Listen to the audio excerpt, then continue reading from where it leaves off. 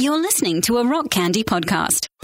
Hey guys, my name is Matt Langston. I am a music producer, a mix engineer, and an avid unicorn enthusiast. And I would like to invite you over to my podcast, 11D Life. On 11D Life, we get to talk to your favorite artists, producers, and creators about what makes them tick. We take deep dives into where they get their juiciest inspirations from and how they keep from being cynical about all of it. We even get to pull back the curtain on my band, 11D7, and share some fun insider tips and tricks for our fellow bandmates and creators out there. So be sure to check out 11D Life right here on the Rock Candy Podcast Network and wherever you get your favorite shows.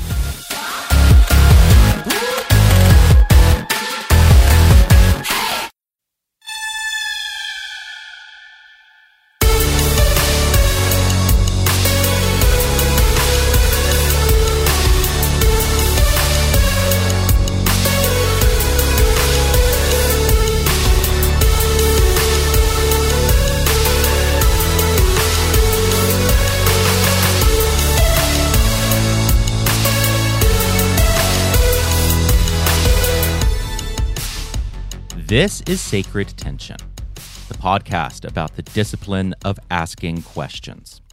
My name is Stephen Bradford Long, and we are here on the Rock Candy Podcast Network. For more shows like this one, go to rockcandyrecordings.com. All right, well, this episode is a bit of an experiment. This is the first ever solo Ask Me Anything episode. Now, I might do this and decide that it is just a complete disaster, that I was just, sitting in my office babbling incoherently for an hour or two, and that we really don't ever want to do that again, and that my audience doesn't want to hear me babble incoherently into the void, into the emptiness for a long period of time. But I thought I would give it a try because I do get asked quite a few questions about my personal life, about Christianity, about Satanism, about philosophy, about, all sorts of stuff. My opinions on all sorts of stuff. And so I thought that I would start a series in which I addressed these questions. Now, I want to make it clear from the very beginning, I am not an expert in anything. All right, I am just a dude with a microphone. I am just sitting here spouting off. I have no special degrees in anything. I have no special expertise in anything. I rather see this as a conversation. You submit your questions, I respond, and maybe that can be the beginning of an interesting conversation between us, between equals, not between an expert and a peasant or what have you. This is a conversation. I am not an expert. I am your equal. I think that long-form conversations like this are really important. But please keep in mind, nothing I say here is final. Nothing I say here cannot be subjected to criticism. But also, I might disagree with myself later down the road. I do this a lot. I will say something because I'm thinking out loud, and then I'm like, oh no, that's stupid. I'm going to backtrack on that. I'm not giving these questions very much forethought before I answer them. I want this to be very off the cuff. I want this to be a very honest kind of conversation. And so I'm answering these questions as if you had asked them to me in person. I haven't looked over them very deeply. So these are my raw, honest answers. That means that they might not be the best answers. That means that they might be wrong. But I also think that it's more interesting to hear kind of fresh responses to these questions, some of which are quite difficult. So, with all of that said, I think I'm ready. I have my coffee. I have my little candle burning next to me. I'm in my very squeaky chair. Maybe you can hear that in the background. If you can, I'm sorry. You might hear some of it through the show. And before we get started, I do have to ask all of you, if you enjoy my work, if you enjoy this show, please go leave a 5-star review on iTunes. It makes a huge difference. I mean, it tells our digital overlords to take note and to share this show with other people. It's how other people find it. If you do leave a written 5-star review, I will read it on the show as thanks. Maybe I'll also read a 1-star review if it's really, really good. But definitely leave 5-star reviews. Also, if you haven't already, please subscribe. No matter where you are listening, that also helps spread the show. And so those are the easiest way to support my work. But there are other ways to support my work, primarily by going to patreon.com/Stephen Bradford Long.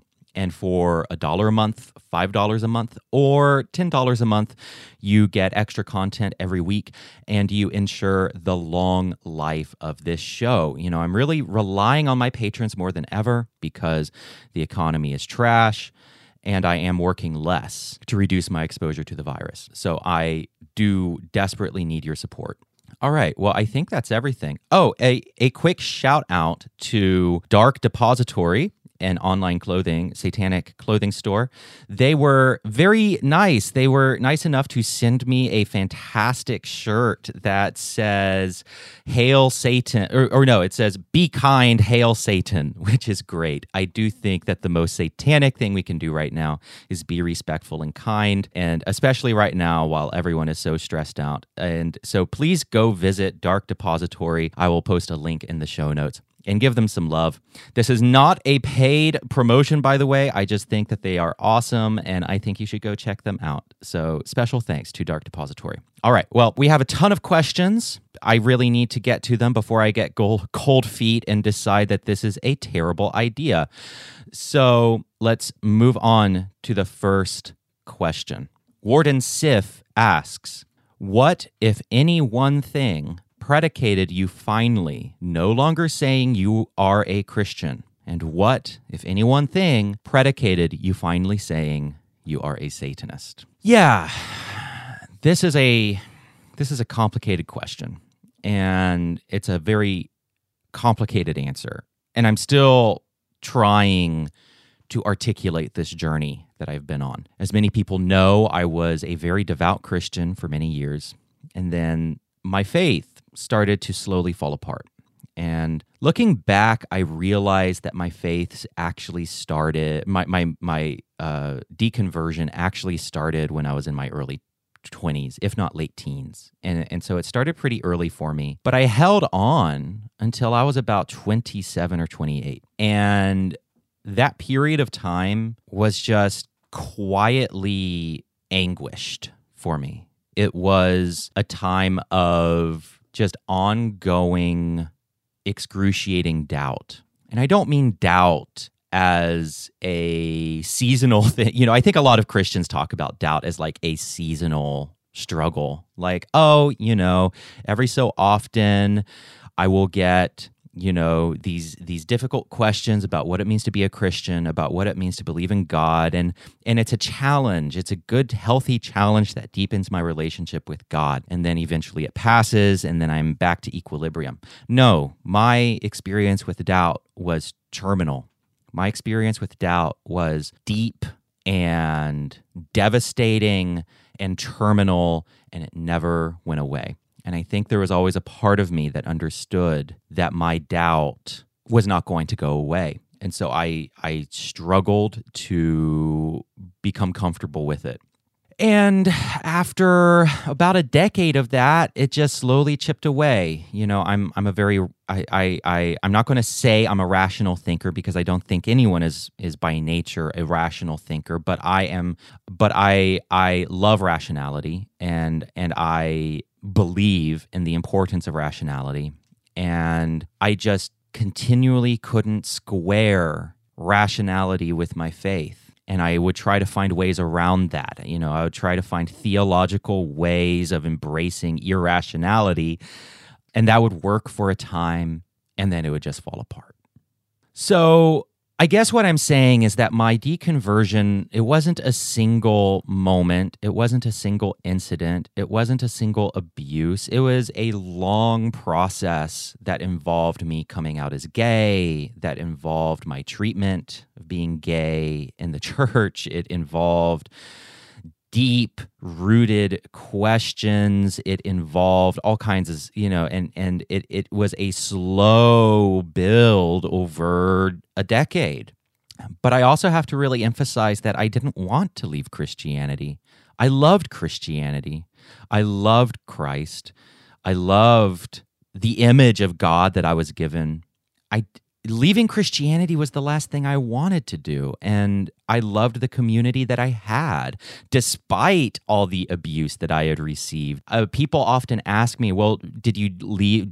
Are you not a Christian because you're gay and you were treated so poorly?" And my answer is no. It's so much more complicated than that. Yes, I was treated poorly, but I was also saved by Christianity. I was also rescued from abuse for being LGBT by other Christians. I was saved from Christianity by Christianity. And so I'm a testament to Christian love. You know, I'm alive because progressive Christians took the time to care for me and listen to me and struggle with me and really lean in to the darkness and challenges of my life and my depression. So no, I didn't want to leave Christianity, which is why when I did finally completely lose faith, when I finally looked at the creeds of the church and realized I can't uphold these, I don't believe these, I'm lying if I say these, it's why it was so devastating for me.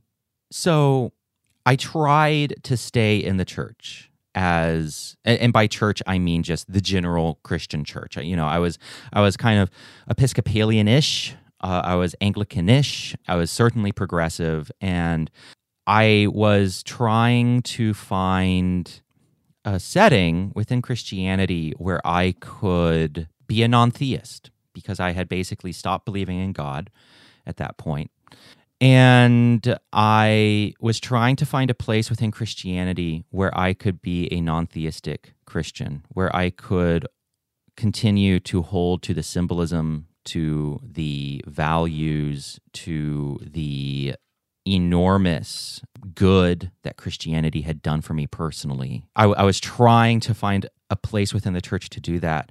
But by that point, I was just so tired. I was just so tired of constantly fighting for my inclusion in the church. I was exhausted. I had spent years fighting for the inclusion of gay people within the church. Before I started writing about Satanism and all that, I was a religious writer, a gay Christian writer, and I had a very popular blog back in 2013 called also Sacred Tension.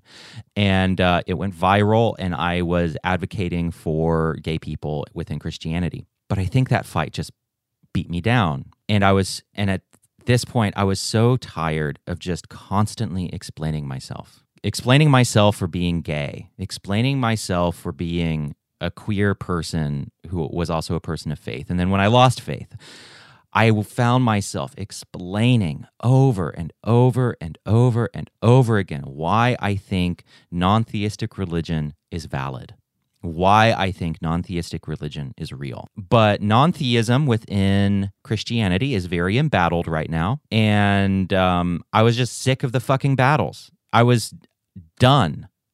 I grew up in the Presbyterian church and just grew up watching churches split over dogmatic issues, over theological issues, over LGBT people. And it just made me so fatigued. And so by the time I had lost faith and I was desperately searching for a part of Christianity that I could find a home in where I was non-theistic and fully Christian, which do exist, by the way, those places do exist in the world, I was just so tired of explaining myself. And I was so tired of fighting other Christians. I was done. And so I think the defining thing, so you ask, what, if any, one thing predicated you finally no longer saying you are a Christian? That one thing was fatigue. That one thing was just finally being ready to move on and get on with my life and stop explaining myself to people. And then enter the Satanic Temple. And Satanism, especially the Satanic Temple, was a perfect fit for me because it is non-theistic, it is pro-gay, pro-trans, and these things were never an issue. These things were never disputed. And so I came to the Satanic Temple as like a refugee from a war. I was like a religious refugee coming from war-torn Christianity into a setting where parts of my life weren't cause for war at all. And the relief I felt at that was simply overwhelming. As for what led me to what was the moment that allowed me to call myself a Satanist? Well, again, it's long, it's complicated, but I think the primary moment for me was when I read the 7 tenets of the Satanic Temple. And that is when I got it. I instantly got it. I got that this was a religion based on the symbol of the heroic Satan, and I got it. That was the moment when it clicked. And I signed up immediately. Kind of brashly, actually, kind of on a whim. I signed up, and now here I am. That was in 2017, and now 3 years later, here I am. Still a Satanist, very happy. There's a lot more there, but we have other questions to get to, so I will move on. Hope that answers your question, Warden Sif.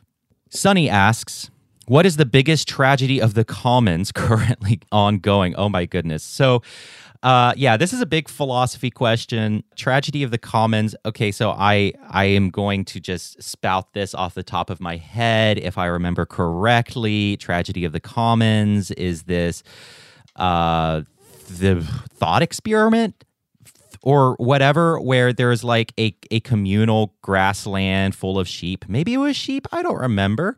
And how, because it is everyone's responsibility to care for the commons, it ultimately gets destroyed. It ultimately falls into disrepair and is unsustainable. So the idea being, the tragedy of the commons is that when no single person is tasked with, or no single entity is tasked with the care of a particular issue, and instead everyone collectively is, it falls into disrepair.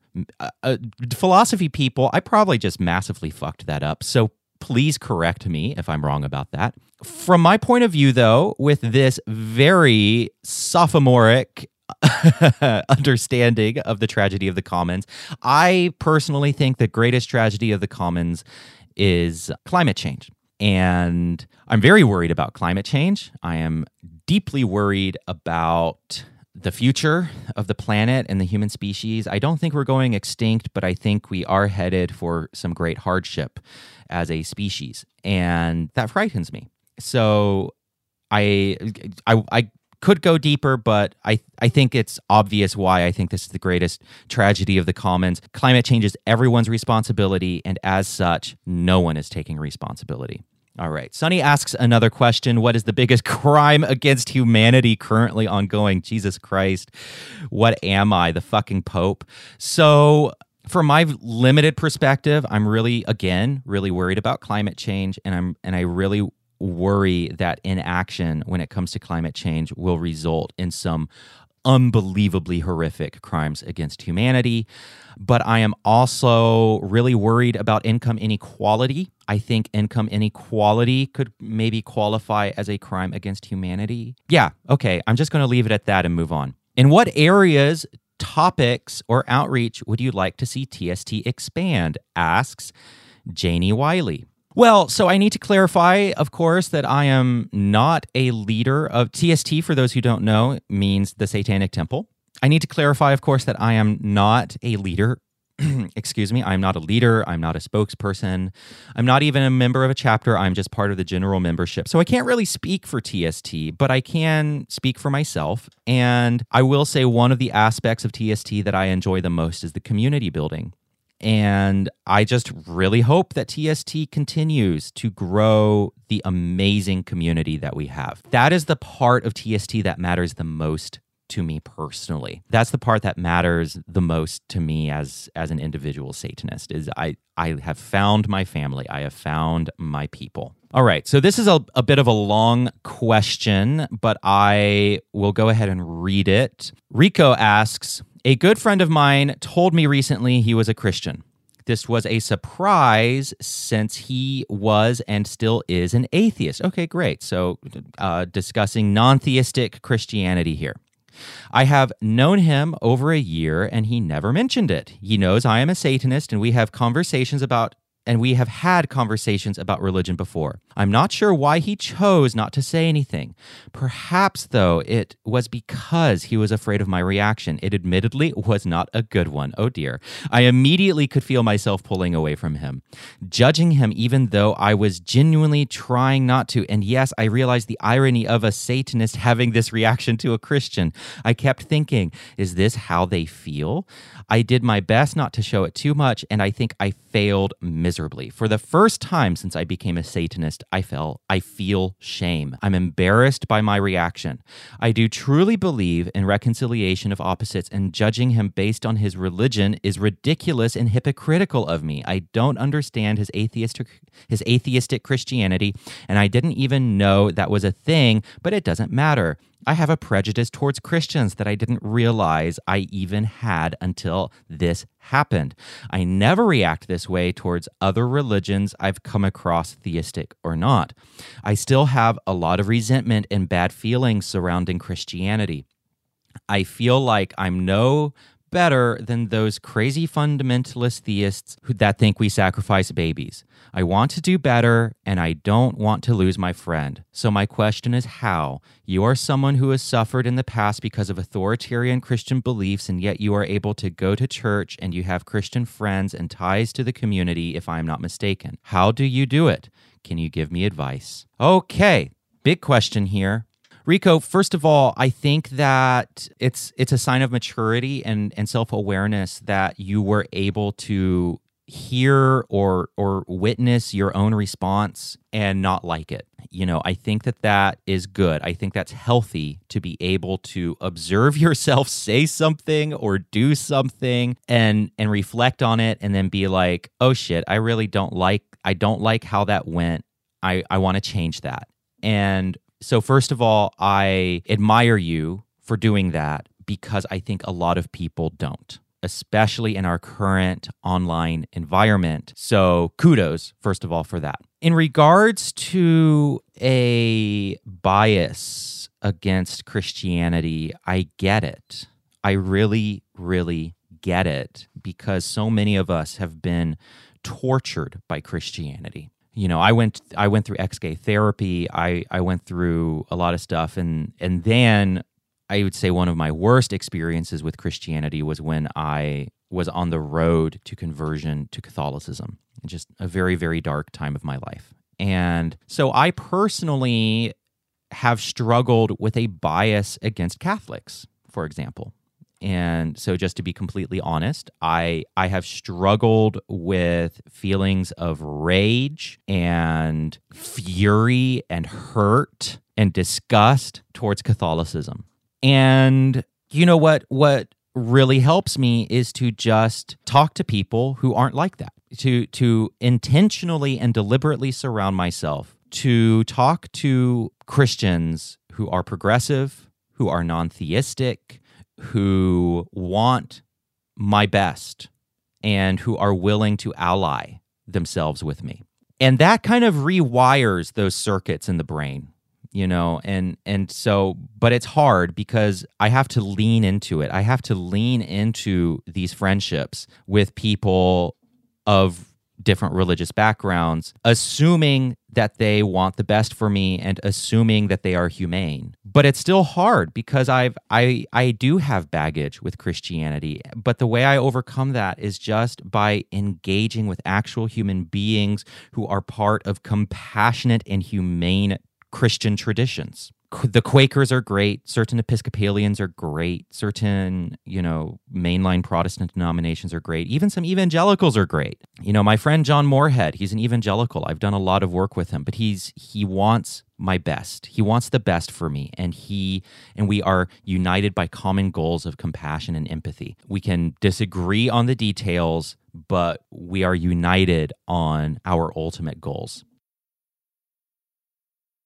Seek out people who are religious, who are Christians, and just get to know people from different religious traditions. And it's really, really helpful to understand that there are parts of Christianity that are very dark and very ugly, and then there are other parts of Christianity that are wonderful. But it's one thing to say that, and it's another thing to experience it. So we can tell ourselves, not all Catholics are awful trads who hate gay people, we can tell ourselves not all Christians in general are theocrats. Some of them are actually really wonderful and good people. It's one thing to say that. It's an entirely different thing to experience it. And to experience it, to really get it into your heart, the best way to do that is to just get to know people. I would also, if you haven't already, I would recommend upholding the sixth tenet, which is people are fallible. Oh, how does it go? People are fallible. We make mistakes. What was it? Hold on. I'm blanking on the sixth tenet. Hold on just a second. Oh, yes. Okay. People are fallible. If one makes a mistake, one should do one's best to rectify it and resolve any harm that might have been caused. So in the spirit of the sixth tenet, if you haven't already, I would just recommend apologizing if you feel like you hurt your friend, and just acknowledge that this is an opportunity for growth and move on. Okay. How did you and your boyfriend meet? What is one thing that you enjoy doing together? This is a question from Devi Dev. Well, I met my boyfriend back in 2014 on the dating app OkCupid.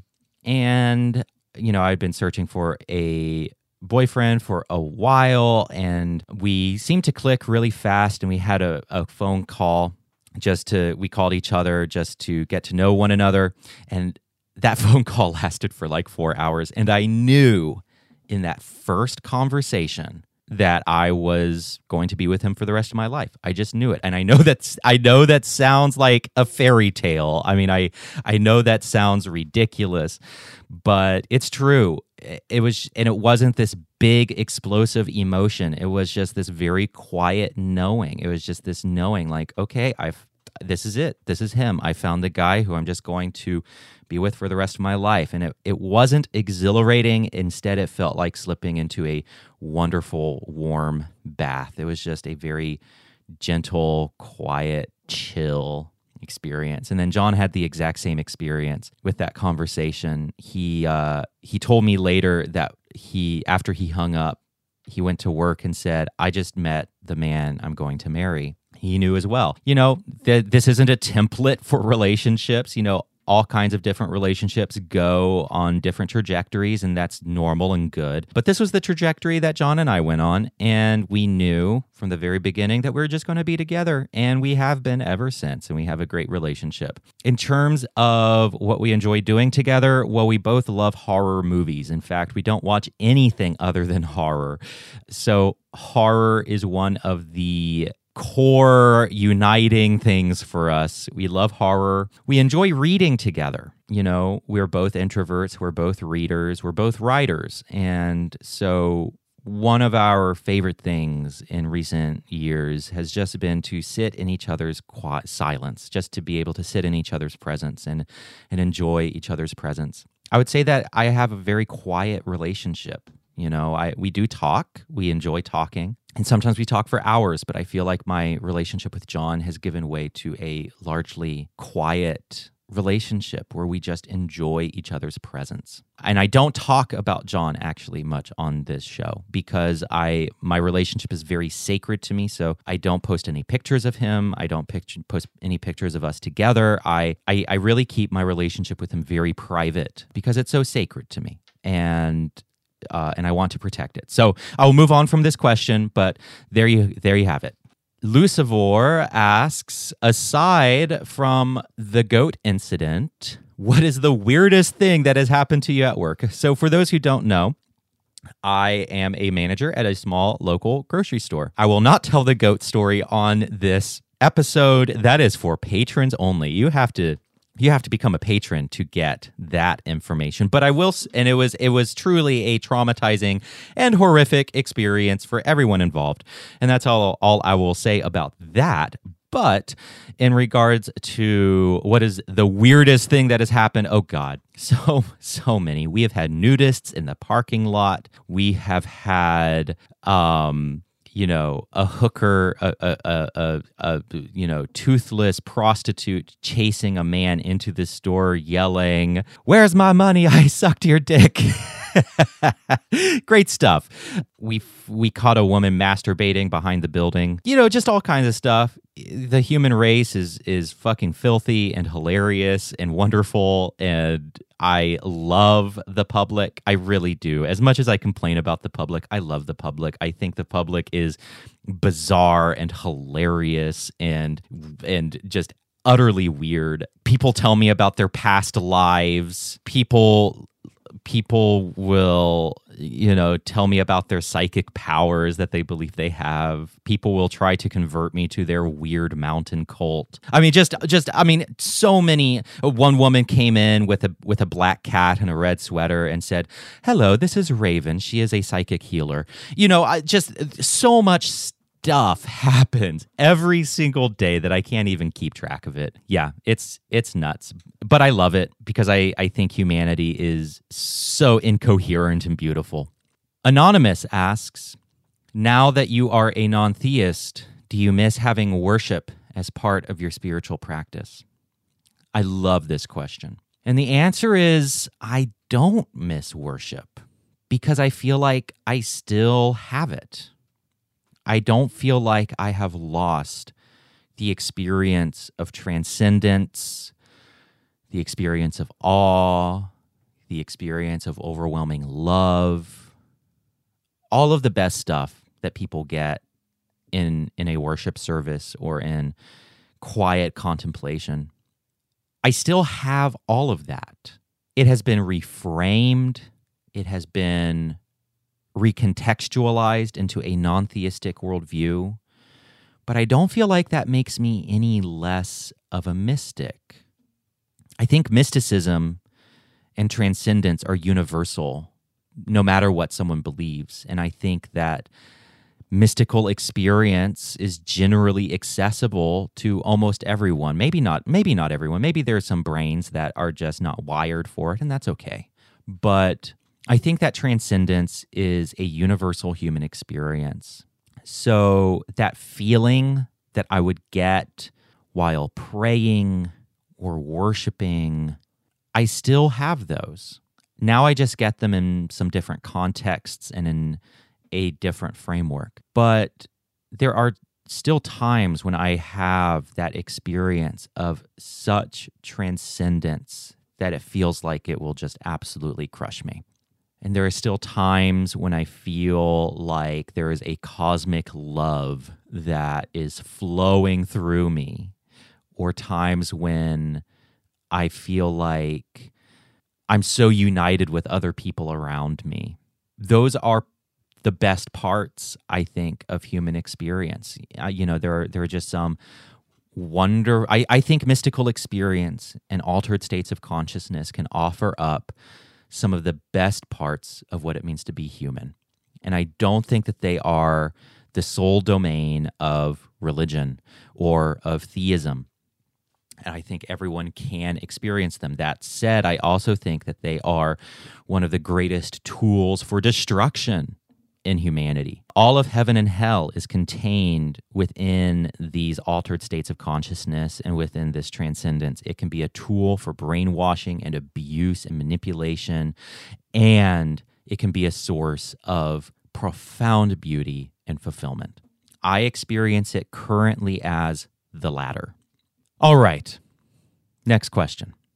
This is from John Moorhead. I mentioned him earlier in the show. He is a good friend of mine, and we've done several episodes together and some writing projects together. He asks, given your negative experiences with evangelical Christianity, why do you find any benefit from relating to some evangelicals in positive rather than either ignoring them or taking a more confrontational perspective? What do you tap into that informs a desire for a positive interaction?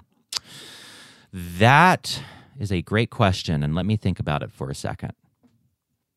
I think the simplest answer is that I was an evangelical. And because of that, I feel like I know the suffering involved in certain evangelical. I know the suffering that is involved in certain evangelical worldviews.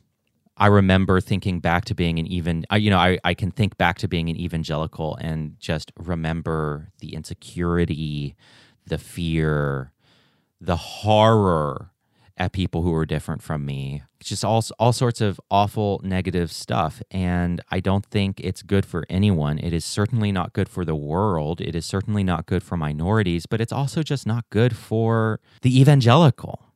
I mean, it's a state of suffering for them. It's a state of darkness. And I think that might soften me some. Hold on, the cat wants back into the office. Just a second. Okay, well, maybe they don't want into the office. Okay, so I think I think my own experience of being an evangelical has really softened me to it. And that does not mean that certain theocratic ideas aren't utterly destructive, because they are. But it does mean that I have to exhibit radical compassion and radical empathy. Now, not everyone is capable of doing that right now. Not everyone should do it right now. If you have been horribly abused by evangelicals and you are still healing from that, then maybe going into a dialogue with an evangelical is not the right thing for you. You need to heal first. So please take all the time in the world. There's no hurry. There's no expectation. But for me, I find it helpful to practice that kind of radical compassion because it makes my life easier, honestly. So I think there's that. I also think that I have a higher value than that, though, which is that I just think that we need to talk to each other. You know, I think that human beings just need to fucking get to know each other and talk to each other, because whether we like it or not, we are sharing this planet hurtling through space. Whether we like it or not, neither of us are going away. And so the best we can fucking do is to maybe get to know each other some. I don't know. Maybe I'm overly idealistic. Maybe I'm overly idealistic and naive about how far a conversation can go. But in general, I am biased towards having conversations, especially with people I disagree with, because we're all human. We're all human, and we're all individuals. And individuals and humans deserve respect, and we are all in this together. That doesn't mean their ideas deserve respect. That doesn't mean we can't call people out on horrific things. That doesn't even mean that we can't verbally fight them and oppose them in the public square. I think that we should do all those things. At the same time, I don't think that is all we should do. I also think that we should get to know people. And because guess what? We're on this planet together, and we have a very short amount of time on this planet as individuals. And the best we can do probably is to just fucking talk to each other. Okay. How are you going to celebrate Halloween this year? Asks Bill. Well, I really don't know. Every year I'm like, oh, I'm finally going to celebrate Halloween. And then it just doesn't happen because I'm so exhausted from work. I don't have energy for it. So I'll probably celebrate Halloween this year the same way I've been celebrating Halloween every year, which is quietly reading a book at home with my cats. Ian asks, what are your thoughts on Trump? Like, actually, I know some people who are very well educated and well read who are very pro Trump. So what is your perspective on him? I'm not good at politics. I'm not a very clear political thinker at all. What do I think of Trump? I think he's a narcissist. I think he is incompetent. I think that he is dangerous. I think that he only thinks of himself. I think he is a chronic liar. I think that he is unable to not lie. I think that he is a threat to democracy. Now, people say a lot of other things about him that might be true, but I'm just less sure of. For example, is he a fascist? I mean, I don't know. He certainly shows some dictatorial tendencies, but is he smart enough to be a fascist? Like, does he have a coherent worldview enough to be a fascist? I don't know. I don't know if he's a fascist. Is he the worst president in American history? I don't know that either. I mean, I think President Bush was pretty fucking bad. I think President Bush did immeasurable harm. there are a lot of things that people say where I'm like, okay, maybe that's true. Maybe it's not true. I don't know. But what is true for certain is I think that he is a threat to democracy. I think that he is a threat to the longstanding institutions of liberalism. And I think that we need to vote him out. So I will be voting for Biden. And granted, I am not a Biden fan. This is not the geriatric Thunderdome I was hoping for 2020. I am a Bernie guy, but I think that we can't let perfect be the enemy of the good, and we have to vote Trump out. So I'm voting for Biden. I also think voting for Biden might even qualify as elder abuse because that man is geriatric as fuck. He can barely get through a fucking sentence. He should be in a nursing home being visited by his little grandchildren, eating cookies with them and, staring out the window and going on nice long walks with his cane. So this man definitely should not be president. But, I'm willing to commit elder abuse to get Trump out of the office. Ryan asks, what are your thoughts on members of TST who do things such as tarot? I understand that there may be some kind of aesthetic novelty and personalized ritual going on, but at its roots, tarot is just non-scientific and supernatural. It's the same as a dowsing pendulum or an Ouija board, in my view. And I would only ever do those things for the fun of it. But when I see members with tarot, they seem to be much more serious about it than just a party game. This is a great question. I love tarot.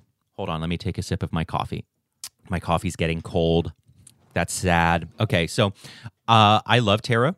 I actually read tarot on a near daily basis. So I can't speak for other members, but I will speak for myself. I don't see tarot as supernatural.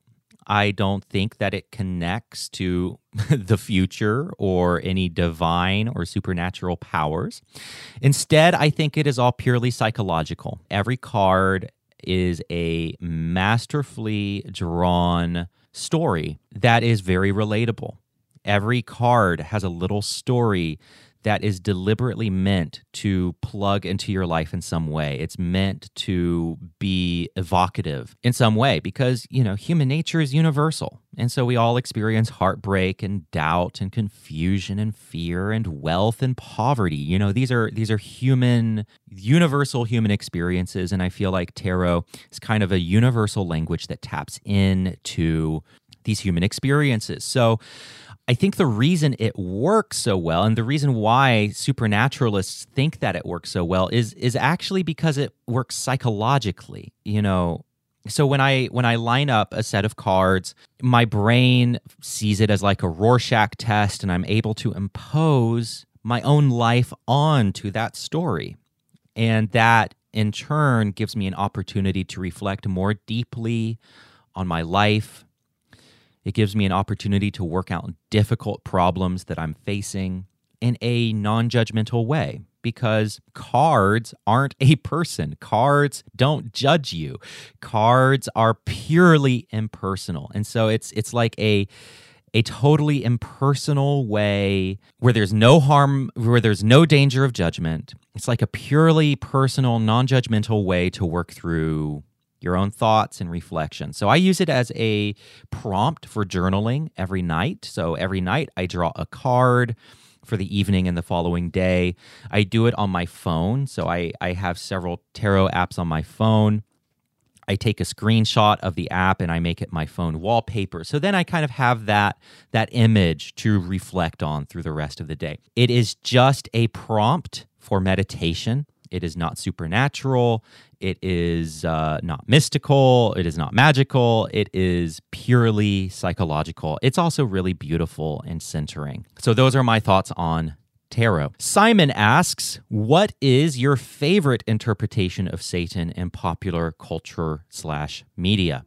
Well, so I was thinking about this actually and realized I don't really draw much from popular culture for my Satanism. I can think of a few depictions of Satan in pop culture that I thought were really cool. For example, I thought the depiction of Satan in the movie The Devil's Candy was really awesome. Horror, of course, has a big influence on me. But I think that the biggest influence from pop culture on my Satanism is actually maybe the band Ghost. I love their vision of Satanism. I love the combination of devotion and joy and darkness that the band Ghost has in their music. And you listen to their music, especially some of their later albums, and the music just sounds like it's in a cathedral. Like it's so tall and it's so big and it's so worshipful almost. It's like Ghost is satanic worship music. And I love that about Ghost. I love their depiction of Satan as not evil, but as dark, as beautiful, as awe-inspiring. So I would have to settle with Ghost. I think Ghost is the biggest pop culture satanic influence right now on my Satanism. All right, so we have a little time left, so I'm going to now pivot to Twitter. Questions from Twitter. So those are all questions that I had collected either on Discord, Patreon, or on the Google form. So I'm going to pivot to Twitter and take some questions here. Shiva Honey, the amazing, iconic Shiva Honey. Shiva Honey, author of The Devil's Tome, longtime leader in TST, asks, what lessons did you take away from being a Christian missionary? Oh, that's a great question. I think I'll make it short because we're running out of time. I remember another missionary telling me that after all of the places she had been in the world, she is now convinced that the two greatest luxuries on earth are a hot shower and a cold glass of water. And I think that is the greatest lesson that I have learned from being a missionary. By the way, let me give some background. I was born on the mission field.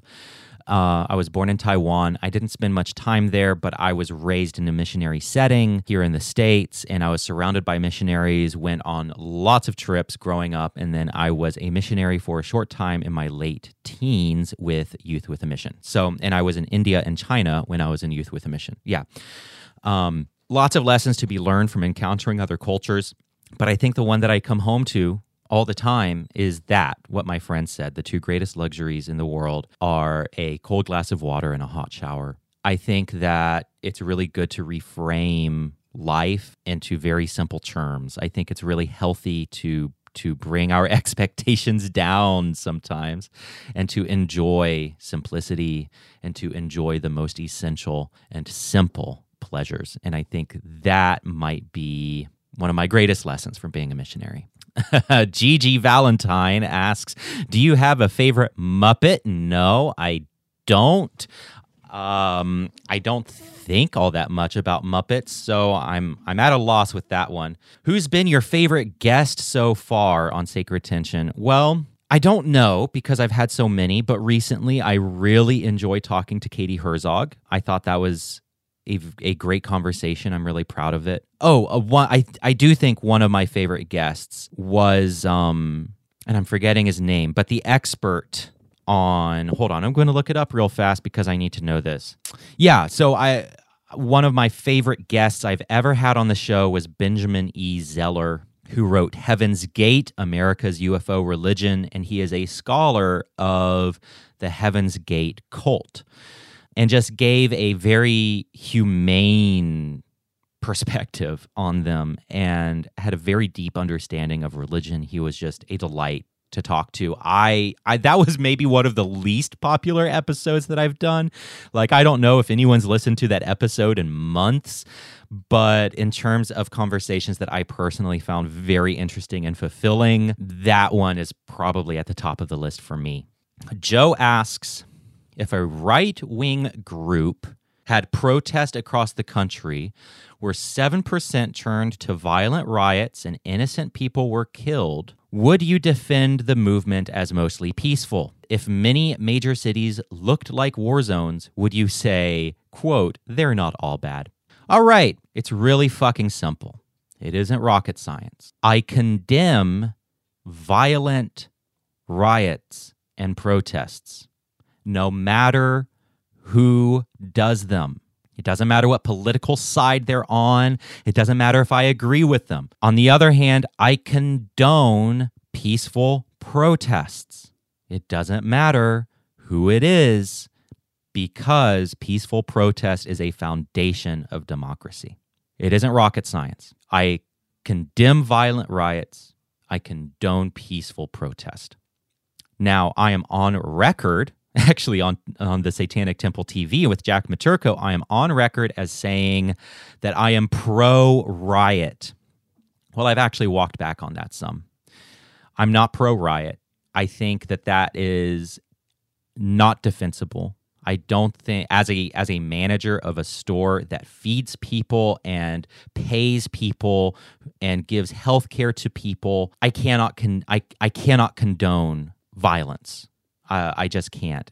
But what I can do is try to listen to the voices of the unheard. Martin Luther King Jr. said riots are the voice of the unheard. I can try to listen to the voice of the unheard, hear what they're saying, try to understand why these riots are happening. Maybe it's for a good cause. Maybe it's for a bad cause. Maybe it's because they're spoiled teenagers who've been cooped up inside because of COVID, or maybe it is oppressed minorities who have generations of grievances that are now exploding.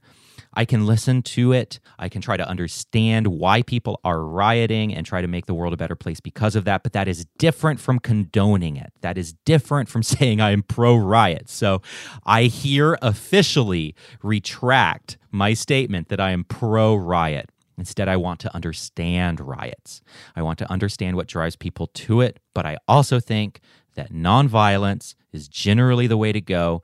I think the historical record is pretty clear that the best change happens as a result of nonviolence.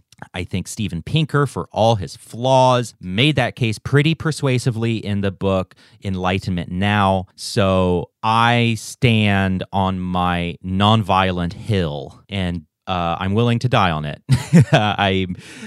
Nonviolence is the way to go. So do I condemn riots? Yes, I do. It doesn't matter who does them. Do I want to listen to why they are rioting to hopefully make the world a better place? Yes, I do. I also disagree with the premise of this question. Joe asks if there is a right-wing group, if a right-wing group was protesting and it turned violent, would you say would you say it was still peaceful? Okay, this is assuming that there is one single group doing this. This is the assumption that all of these protesters are a unified front, but I don't think they are. You know, I'm sure that there are some groups that are pushing towards violence and have violent ideologies.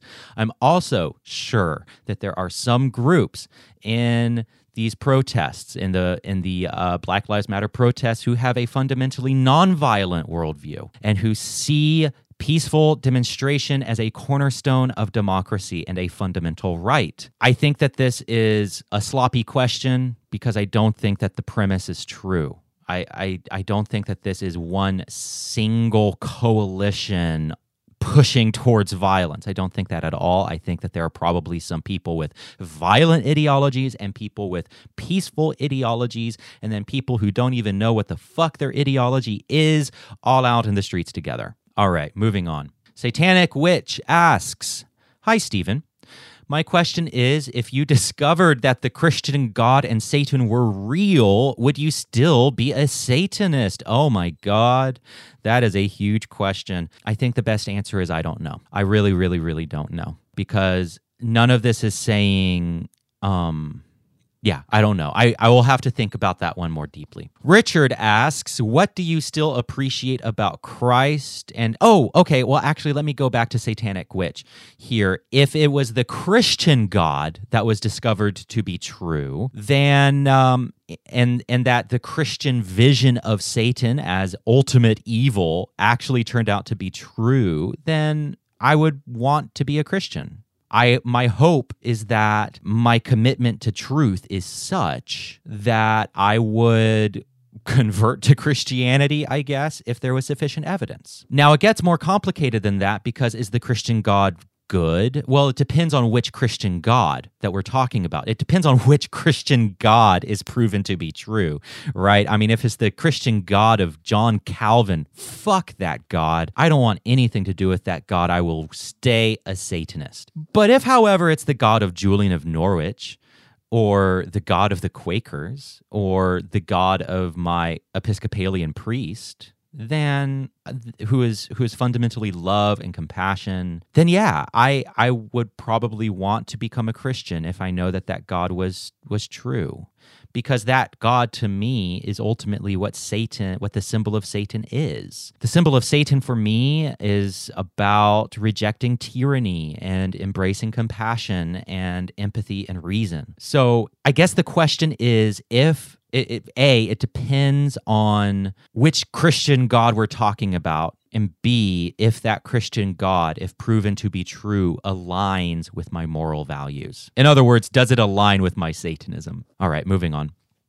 Richard asks, what do you still appreciate about Christ, and how has your perception and interpretation of Christ shifted after your deconversion and conversion to Satanism?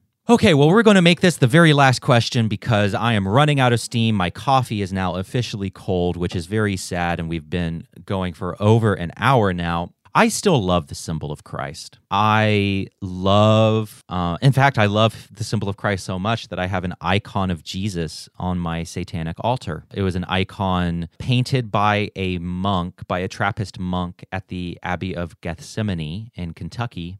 And the icon is called the Cosmic Christ. I love Christ.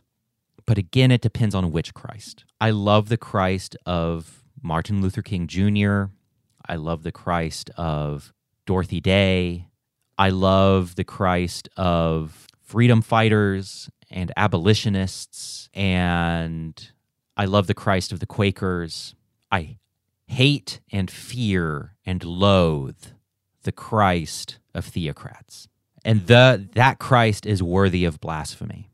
The Christ of pedophiles, the Christ of child molesters, the Christ of abusers, the Christ who provides shelter for the monstrous and the inhumane. That Christ is worthy of all blasphemy. And then the Christ of humanitarians, the Christ of compassion, the Christ of forgiveness, the Christ that fought against political authority, that Christ is worthy of reverence. There is no single Christ because symbol is subjective. In the same way there is no single Satan, there is no single Christ. And I hate and love Christ depending on which Christ we are talking about. So the aspects of Christ that I still love, I love the story. I love the myth of Christ. I love some of his parables. I love how he inverted religion. I love how he inverted religious order in his day. I love how he stood against hypocrisy. There's a lot that I love about Christ, and there's a lot that I hate about Christ. Okay, well, maybe this wasn't a complete disaster. Please let me know if you enjoyed this episode, and I will do more of them. Maybe this will become a regular thing for Sacred Tension. This show is written, produced, and edited by me, Stephen Bradford Long. The music is by 11D7 and the Jelly Rocks. You can find them on iTunes, Spotify, or wherever you listen to music. There is a link to their music in the show notes. This is a production of Rock Candy Recordings. And as always, hail Satan. And thanks for listening.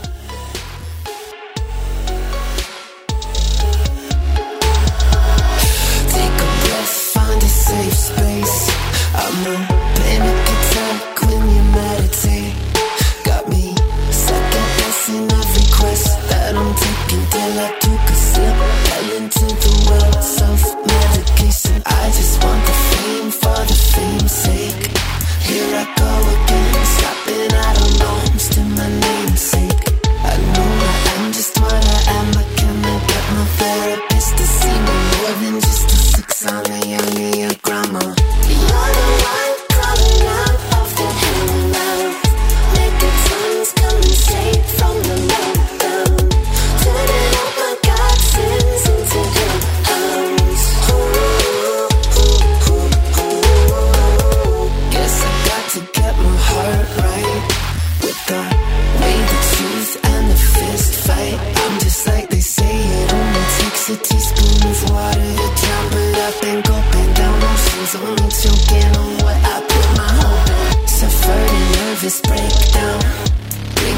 Christmas Eve, back to Halloween Town. I expend a lot of energy hiding all these crises behind my eyes. That's why I'm traveling back into black holes. Neil deGrasse Tyson. You're the light crawling out of the hell now.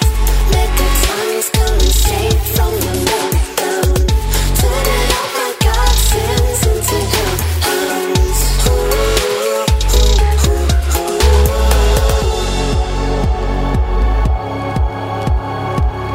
Turning out my godsends into hellhounds.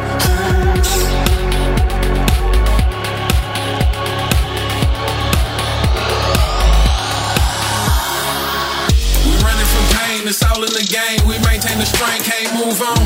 Living in shame, who can we blame? Keep doing you, push right on. Gotta cut the lights on. Living right mean you might have to fight home. Look at this life, yo. We rockin' but can't get it right, though. I've been in the deep end, middle of the dark, still fighting off demons. Doubts in my heart tell me go another route, but I gotta start swinging. Looking for a meaning, all way to make it out of this dream. Life is a scene, it's a veil of tears, a valley of screams. Nobody makes it out clean. You're the moon crawling out of the hell mouth. Megatons coming straight from the meltdown. Turning all my godsends